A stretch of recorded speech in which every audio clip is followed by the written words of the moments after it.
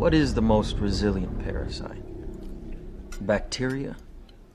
A virus? An intestinal worm? What Mr. Cobb is trying to say? An idea. Resilient, highly contagious. Once an idea has taken hold of the brain, it's almost impossible to eradicate. An idea that is fully formed, fully understood, that sticks. Right in there. Peace be upon you. One of the most fascinating things in nature is studying how parasites are able to take over a host and literally control its mind, its motivation, its fears to be able to do things for the benefit of the parasite at the expense, detriment, and possible destruction of the host. And one of the interesting cases, and I don't know why that most parasites are wasps, but a wasp will lay an egg inside the abdomen of a specific spider and will hijack its mind to build its web in a formation that will be stronger to support the cocoon. And once the larva comes out of the spider, it will continue to feed on the spider and use its web for its cocoon. In another case, a green-eyed wasp will lay an egg inside the abdomen of a ladybug, and the egg will feed off the ladybug but avoid the major organs as to not kill the ladybug. And during this whole time, the mind of the ladybug has been taken over and it stays completely immobilized until the larva hatches from the abdomen of the ladybug. And you would think that would be the end of the story, but it's not. The ladybug will continue to stand guard on top of this defenseless larva for weeks until the larva forms a cocoon in between the legs of the ladybug and then comes out as an adult wasp. And the aspect is, this ladybug was giving literally its flesh and blood and its protection and everything at the detriment of itself for the benefit of this intruder, this parasite. And you see numerous cases. Another one is toxoplasmosis. This is a parasite that resides in the gut of cats. And if a mouse comes in contact with this parasite, what it does is it turns off the fear receptors of the mouse when it sees a cat. And you'll see these videos of a mouse literally approaching the cat as if to play. And it's to fulfill the life cycle of the parasite, because the hope is that the cat will eat the mouse and the parasite will go back into the gut of the cat, reproduce, and start the cycle again. And the fact that a parasite can have such influence to a host is absolutely mind-boggling. But there's a parasite that affects the human being that is more ubiquitous and harder to fend off than anything else that we've seen. And that parasite is when Satan infects a idolatrous idea into the mind of a human being. And what Satan does is that he entices the human being with his voice, gives them a suggestion. And we see this in the example of Adam and Eve, that God gave Adam and Eve specific instructions not to approach that tree. And Satan came and implanted an idea into the minds of Adam and Eve, convincing them that the reason they weren't allowed to approach this tree was because if they did, they would have had unending kingship and knowledge and all these things.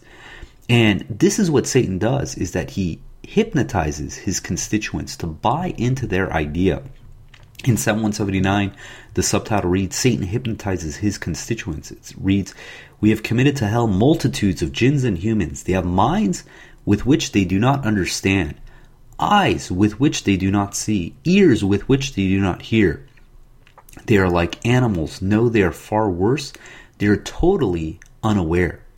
And this is the reality, is when a parasite takes residence inside a host, it takes over the mind of the host. It makes the host think that its motivations, its desires, is what the host chooses to do. And we think that we're immutable to suggestion that, oh no, it's not going to happen to me. I'm smarter than that, this and that.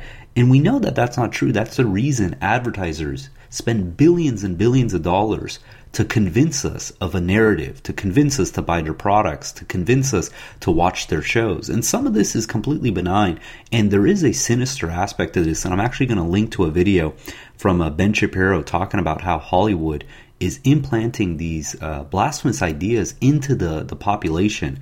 But I wanted to show another example. There's a mentalist in England. His name is Darren Brown. And I highly suggest to watch one of his videos. I'm going to link to it in the show notes. And what he does is he brings a person into a room, and everything in the room is perfectly staged for this purpose. And what he does is he asks the person, what is it that you want for a gift? You can have anything in the world. What is it that you want the most? And he goes through and basically discusses with this person. And then the person says, you know what I want? A red bike. And sure enough, he opens up a box and there's a red bike. And Darren Brown tells him, hey, look into your wallet. Remember the other day I had you write down what it is that you wanted for a gift? And he opens up his wallet and he sees the card and it says a leather jacket. And he's in absolute denial that he wrote a leather jacket. And he believes to his bottom of his soul that he wanted that red bike. And what he doesn't realize is that Darren Brown manipulated him. Everything in the room, all the word choices that he used, everything he did in his body language, his communication was designed to trick this person to think that he wants a red bike. And it seems unreal, but you have to watch this video. And this is the aspect, is that we can easily be manipulated. And again, some of this stuff is just benign, it doesn't matter. But when Satan does it, it's strictly for our own detriment.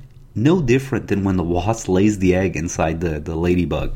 And if we don't have our defenses up, we could be at the mercy of Satan and fall into his trap. And Satan wants nothing more than to get us all on the path of hell, to follow him in hell with the hope that maybe God shows him a little bit of mercy. And there's two predominant kind of ideas that Satan is going to implant into the minds of the human being. The first one is egotistical ideas, and we've done several podcasts on that topic, and I'm not going to go into that one. The second one is in regards to doubt.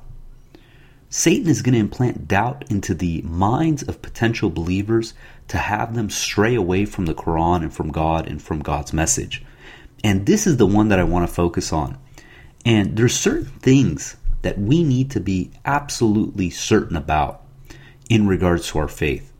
One is that there is no other God beside God. In 3:18 it reads, God bears witness that there is no other God except He, and so do the angels and those who possess knowledge.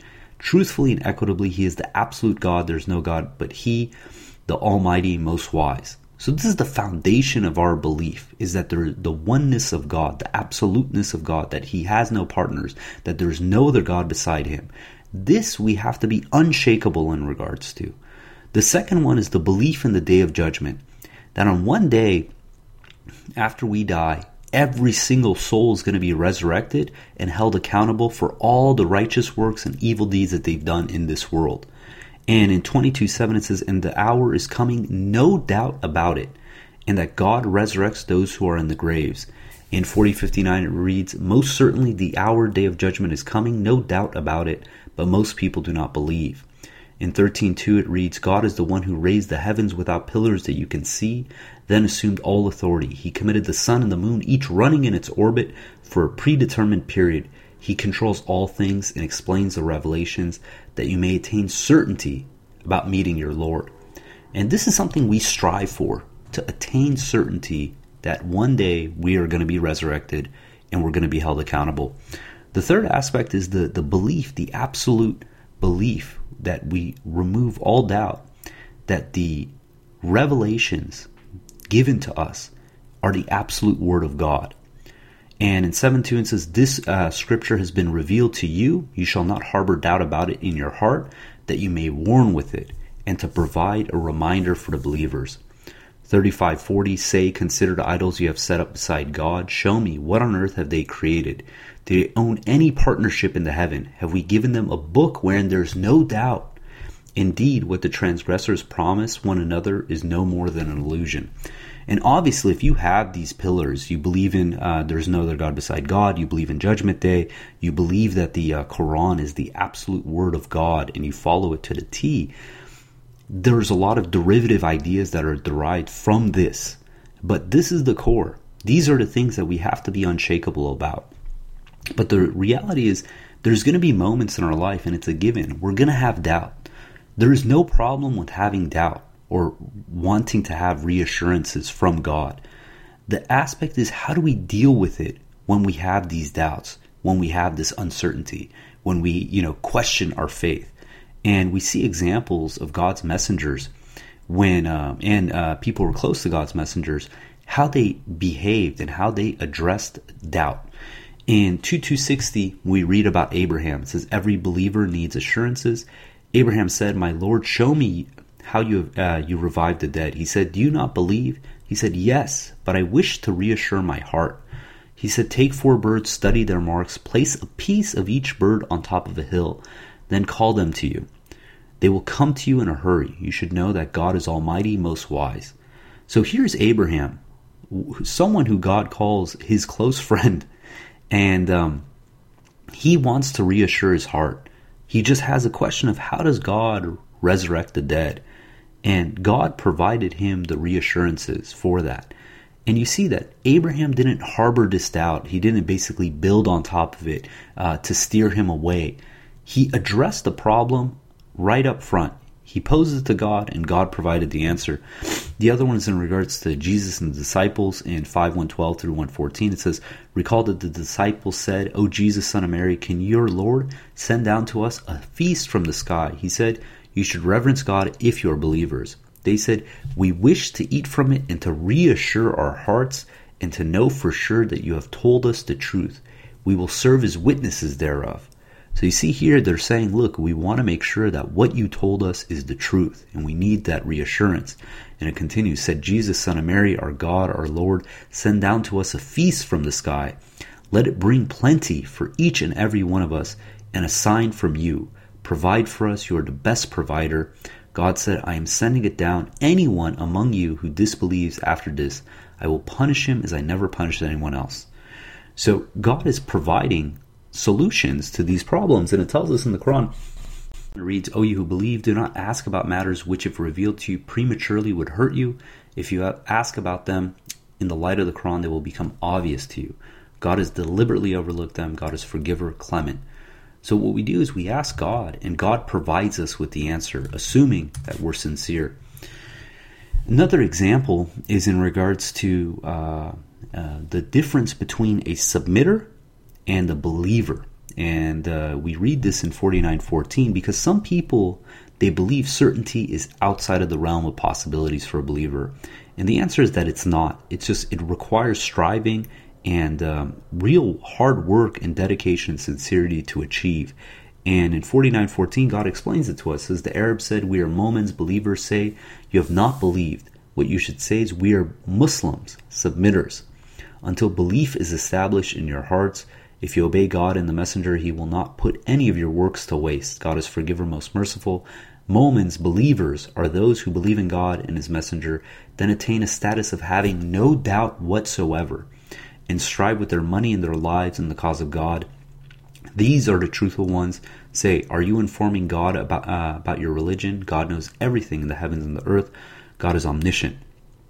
And we see again, there's other examples of human beings. These aren't just prophets and messengers attaining certainty. And 2:118 says, those who possess no knowledge say, if only God could speak to us, or some miracle could come to us.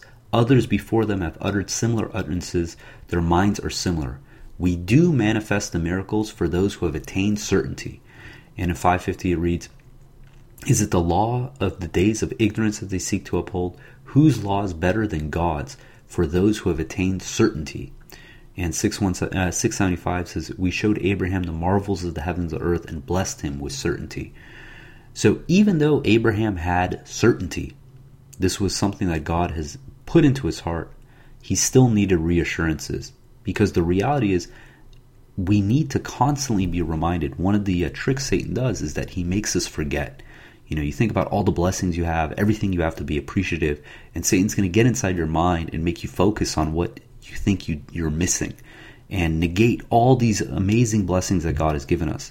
So what are some of the things that Satan's going to whisper to us to try to deceive us, to try to foster doubt inside us? One of the first ones is to change the meaning of God's message. God tells us in the Quran that the bulk of the Quran is very straightforward. There are allegorical verses, But the majority of it is just straightforward. In 3:7 it says, he sent down to you this scripture containing straightforward verses, which constitute the essence of the scripture, as well as multiple meaning or allegorical verses. Those who harbor doubts in their hearts will pursue the multiple meaning verses to create confusion and to extricate a certain meaning. None knows the true meaning thereof except God, and those well-founded in knowledge. They say, we believe in this. All of it comes from our Lord. Only those who possess intelligence will take heed. And I've seen this numerous times where people, they have an agenda and they will stick to some verse and pull it out of context to try to meet their understanding. And a simple example is in the Quran. Gambling, alcohol, intoxicants, these are all prohibited. In 590 it says, O you who believe, intoxicants, gambling, and the altars of idols, and the games of chance are abominations of the devil. You shall avoid them that you may succeed. Right? God is going above, not saying just don't use them. It's saying avoid them. This is the same language that's used when God told Adam and Eve. It says, it does not say do not eat from this tree. It says you shall not approach this tree. And God is telling us to do the same. So it's very strong language. But what happens is people gravitate towards some other verses. And the other one is in 443 where it says, O you who believe, do not observe your contact per salat while intoxicated. And what they do is they say, look, in this verse it says, all I have to do is not perform my contact per salat while I'm intoxicated. Meaning that I can be intoxicated when I'm not doing my salat. And you realize what's funny is the following verse, it reads, have you noted those who received a portion of the scripture and how they choose to stray and wish that you stray from the path? So God is using very clear-cut language that alcohol, gambling, the altars of idols, intoxicants, these things are prohibited in the most strong language. Yet someone's going to find this verse and say, well, maybe I can, be intoxicated as long as I'm not doing my contact prayer. And this is what it means when Satan whispers doubt into the minds of someone. For them to go and dig and try to find some strange meaning to justify something that they want to make, lawful when God is telling us it's not lawful. The other one is putting doubt in us in regards to the day of judgment, or the fact that we're going to be held accountable. In 2766 says, in fact, their knowledge concerning the hereafter is confused. In fact, they harbor doubts about it. In fact, they're totally heedless thereof. And the reality is, if someone doesn't believe in the day of judgment, they don't believe that with absolute certainty they're going to be held accountable, then they're more likely to fall into sin because you think you can get away with it. And this is one of the realities. If you think you can get away with a crime, the likeliness of you choosing to conduct that crime increases. Not to say that you'll go and, rob a bank or anything, but it's one of those things that if it's a crime that you want to commit, and your only concern is the fact that you might get caught, if someone doesn't believe that they're going to get caught, they're more likely to perform it. The other aspect of what Satan does to inflict the human being with a parasitic idea is to fear other than God. And this is one of the tools that Satan uses. In 375 it says, it is the devil's system to instill fear into his subjects. Do not fear them and fear me instead if you are believers. And 552 reads, you will see those who harbor doubt in their hearts hasten to join them, saying, we fear lest we may be defeated.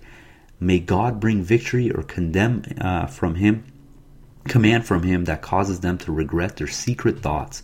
And what this is in reference to is at the time of war, some of the supposed believers were so terrified of their the enemy camp that they were willing to change sides just to avoid that fear. And if you have fear of anyone other than God, then this is a sign that the devil is putting doubt into your heart. If you fear the lack of provisions, if you fear your boss, if you fear your professor, if you fear anything other than God, then that's showing that you believe there's a source other than God. One of the definitions of idol worship is to believe anyone other than God can harm or benefit you. So this is one of the tactics that Satan uses to send us astray. The other one, and this is the most common, is to just revert from our religion. In 22:52 it reads, "We did not send before you any messenger nor a prophet without having the devil interfere with his wishes. God then nullifies what the devil has done. God perfects his revelations. God is omniscient, most wise." So this is what Satan does, is that he wants you to fall off the path, to interfere with God's wishes. And we see the example of this in 22:53 and 54 when it continues. Is, "He thus sets up the devil's scheme as a test for those who harbor doubts in their hearts and those whose hearts are hardened. The wicked must remain with the opposition. Those who are blessed with knowledge will recognize the truth from your Lord, then believe in it, and their hearts will readily accept it. Most assuredly, God guides the believers in the right path. As for those who disbelieve, they will continue to harbor doubts until the hour comes to them suddenly, or until the retribution of a terrible day comes to them." So people who do not believe in the hereafter, who have doubt, who are constantly fostering and watering that doubt, they're destined to fall off the path. And you think about it, doubt, imagine it being a seed.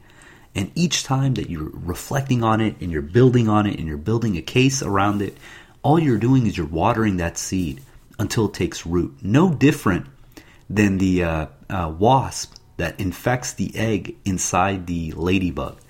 If the ladybug could have a choice between feeding that egg or getting rid of it, which one do you think it would do? And it's the same thing. Satan's going to put this idea inside the mind of the human being. And we have a choice. We can either accept that idea or we can reject the idea. What's fascinating is once we think that the idea came from us, and that's what Satan's going to do. He's going to convince you that this is your idea. We take ownership to that. And something fascinating happens is when you believe you own something, all of a sudden your value for that object goes up. And they've done experiments. They'd give people a mug and say, okay, what's the value of this mug? And they'd give an arbitrary price. Then they said, okay, you own this mug. How much would you sell it for? And all of a sudden they start increasing their prices. And the aspect is when you believe you own something, all of a sudden your ego causes you to think that you are associated with that idea, that opinion. That's the reason that people, when you bash an idea that someone has or an opinion that someone has, they take personal offense to that. And it's because they've associated themselves with that idea. And this is how Satan's going to get us. He's going to make us think that we came up with this. We were so clever. It was our idea. And once we do that, we give it root. We give it shelter. We give it water. That idea is going to grow on its own until it overwhelms us. In 3:154, we read more about this. It says, "After a setback, he sent down upon you peaceful slumber that pacified some of you. Others among you were selfishly concerned about themselves. They harbored thoughts about God that were not right. The same thoughts they had harbored during the days of ignorance. Thus they said, is anything up to us? Say, everything's up to God. They concealed inside themselves what they did not reveal to you. They said, it was up to us. None of us would have been killed in this battle. Say, had you stayed in your homes, those destined to be killed would have crawled into their deathbeds. God thus puts you to the test to bring out your true convictions and to test what's in your hearts. God is fully aware of the innermost thoughts." And this is the reality, is anything that we're harboring, God is going to bring it out. The purpose of this life is to bring out our true convictions. And there's nothing we can do to get away from that. In 47:29, it says that those who harbor doubts in their hearts think that God will not bring out their evil thoughts. So if we have thoughts that are contrary to the Quran, that contradict the oneness of God, that contradict the fact that on one day we're going to be resurrected and held accountable for everything we've done in this world, you can guarantee that those thoughts are going to become exposed, because the purpose of this world is to bring out our true convictions. So that being said, again, we aim for certainty by far, but we're going to have doubt. We're going to have uncertainty. The question is, how do we deal with it? Is it something that we foster, we grow, we cling to, or is it something that we overcome? So the question is, how do we overcome doubt and find certainty? And the very simple answer is by worshiping God alone. And 1599 says, and worship your Lord in order to attain certainty. Certainty is a gift that God gives human beings who are sincere, devoted to God alone. It's not something that we get because we're clever. Like, oh, I just studied so much and now I'm certain. No, this is a blessing from God, because you see people who are PhDs, academics, just incredibly bright, intelligent in the worldly sense, but completely oblivious to God's message. So it's not about our skill set in that sense. It's about a blessing that God gives us. And when we worship God, we're showing our sincerity. And one of the greatest gifts that God can give us is the aspect of certainty, to have absolutely no doubt that God is doing absolutely everything, that God is in control, that God is controlling every single interaction in your life. Every provision you receive, everything that's taken away from you is perfectly calculated by God and no one else. And 2:186 says, "When my servants ask you about me, I'm always near. I answer their prayers when they pray to me. The people shall respond to me and believe in me in order to be guided." So this is the reality. We implore God, we call on God, we ask God in the sense of supplications if we have doubt to help us resolve this doubt, to get rid of this doubt. God is going to answer our prayers. The other aspect is if we have any doubt, one of the great blessings that God provided us that says it's greater than 10 times any miracle that's been given to the human race is the mathematical miracle, the Quran. Two of the functions of the mathematical miracle, the Quran, in 74:31, it reads, "To strengthen the faith of the faithful and to remove all traces of doubt from the hearts of Christians, Jews, as well as the believers." That if you have any doubt about God's word, about the truth, study the mathematical miracle, the Quran, and you'll see that without a doubt that this scripture is the absolute word of God. Every letter, every word, every verse, every chapter, it's all the absolute word of God. And when you study the mathematical miracle, you can feel certain about that. No different than when the disciples asked Jesus to provide a feast from the sky. This is greater than that, because this is not limited to time and space. Anyone, anywhere, speaking any language can verify the mathematical miracle, the Quran, and come to a complete conviction that this is the word of God, that this was not created by a human being, any stretch of the imagination. The third thing we can do to remove doubt and find certainty is to be honest with ourselves. And it's easy for us to sugarcoat things, to justify things when we know that they're wrong. And this is one of the biggest problems we have as human beings, that we can convince ourselves of anything, especially when it has to do with painting ourselves in a good light, to justifying our actions. And we have to be neutral when we look at ourselves, our thoughts, our actions, and ask, is this the action of someone who's a believer? And you can say, these wristbands that people used to wear, it said, what would Jesus do? It's the same thing. You have to ask, what would a righteous person do? How would a righteous person behave in this situation? How would they react to this thought? And in 4:135 says, you shall not bear false witness, O you who believe. You shall be absolutely equitable and observe God when you serve as witnesses, even against yourselves, or your parents or your relatives, whether the accuser is rich or poor. God takes care of both. Therefore, do not be biased by your personal wishes. If you deviate or disregard this commandment, then God is fully cognizant of everything you do. O you believe, you shall believe in God and his messenger, and the scripture he has revealed through his messenger, and the scripture he has revealed before that. Anyone who refuses to believe in God and his angels and his scriptures and his messengers and the last day has indeed strayed far astray. So we have to be honest when we deal with ourselves, to look at ourselves, our decisions, our actions in a neutral light.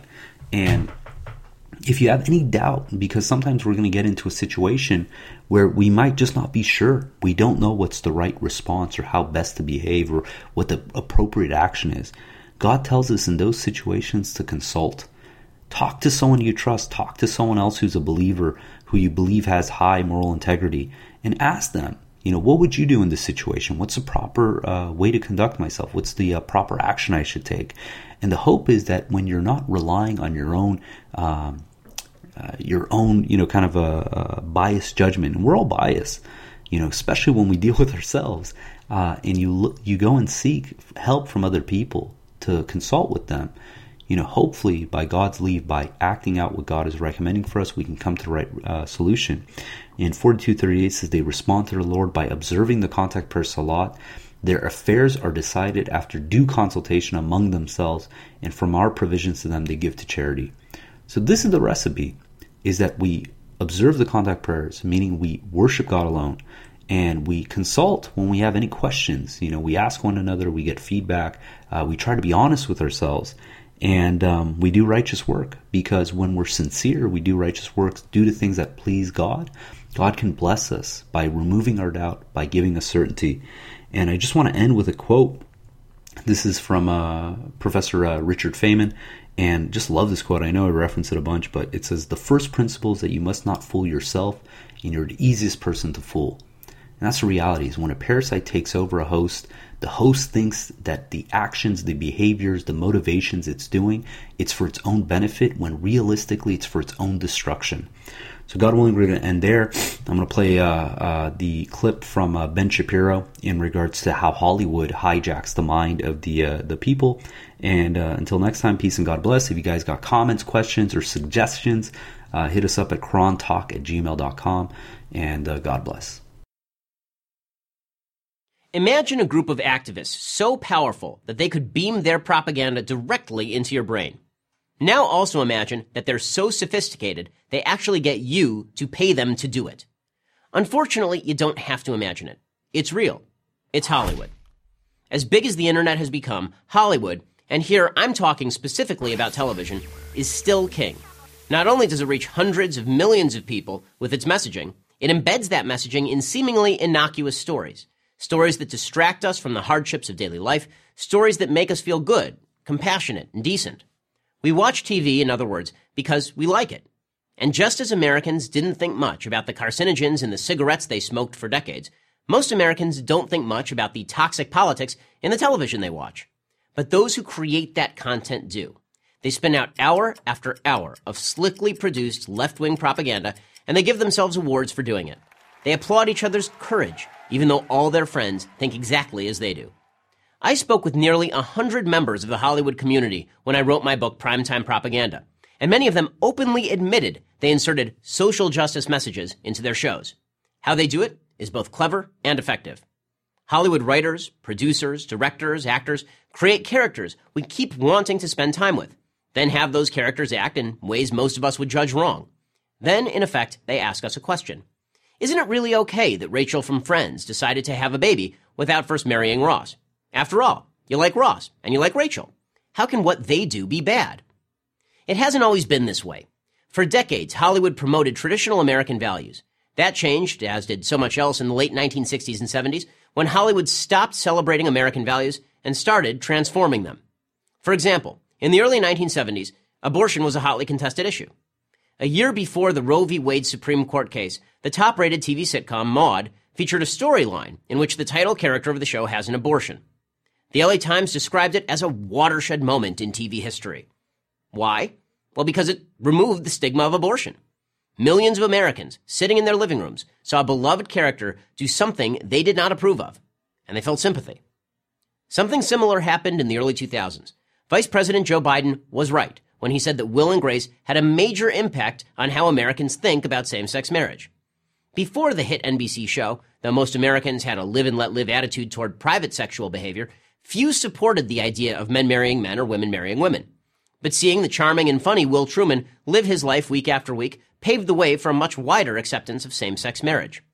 Current shows like Orange is the New Black and Transparent are trying to effect the same change on the issue of transgenderism. You may think these are all good things, or that some are and some aren't. That's not my point. My point is that Hollywood has had a tremendous influence on our culture, and that influence has been all to the left side of the political spectrum. And it isn't just social issues. Chevy Chase liked to boast that he helped Jimmy Carter defeat Gerald Ford in 1976. He may be right. Week after week on Saturday Night Live, Chase portrayed Ford, probably the most athletic president in American history, as a bumbling, uncoordinated idiot. In the early 2000s, Comedy Central had a show, That's My Bush, that openly mocked the 43rd president. And of course, Hollywood despises Donald Trump. From crime dramas to the late-night comedy shows, he's relentlessly ridiculed. Somehow, Hollywood managed to take an 8-year hiatus from mocking presidents during the Obama years. But maybe that's just a coincidence. All of this programming has an effect. Scientific studies suggest that watching TV acts like a habit-forming drug. According to the market research firm Childwise, teenage boys spend 8 hours per day in front of screens, much of it consuming Hollywood propaganda. Dedicated religious parents might expose their children to 2 hours a week of religious instruction. Hands-on parents might spend 30 minutes a day discussing essential values with their kids. Hollywood gets up to 40 hours a week, every week. By all means, enjoy television. I do. But remember, the people making TV don't merely want to entertain you. They want to influence you. They want you to think like they think. And unless you're aware of what they're trying to do, chances are you will. I'm Ben Shapiro, editor of the Daily Wire for Prager University.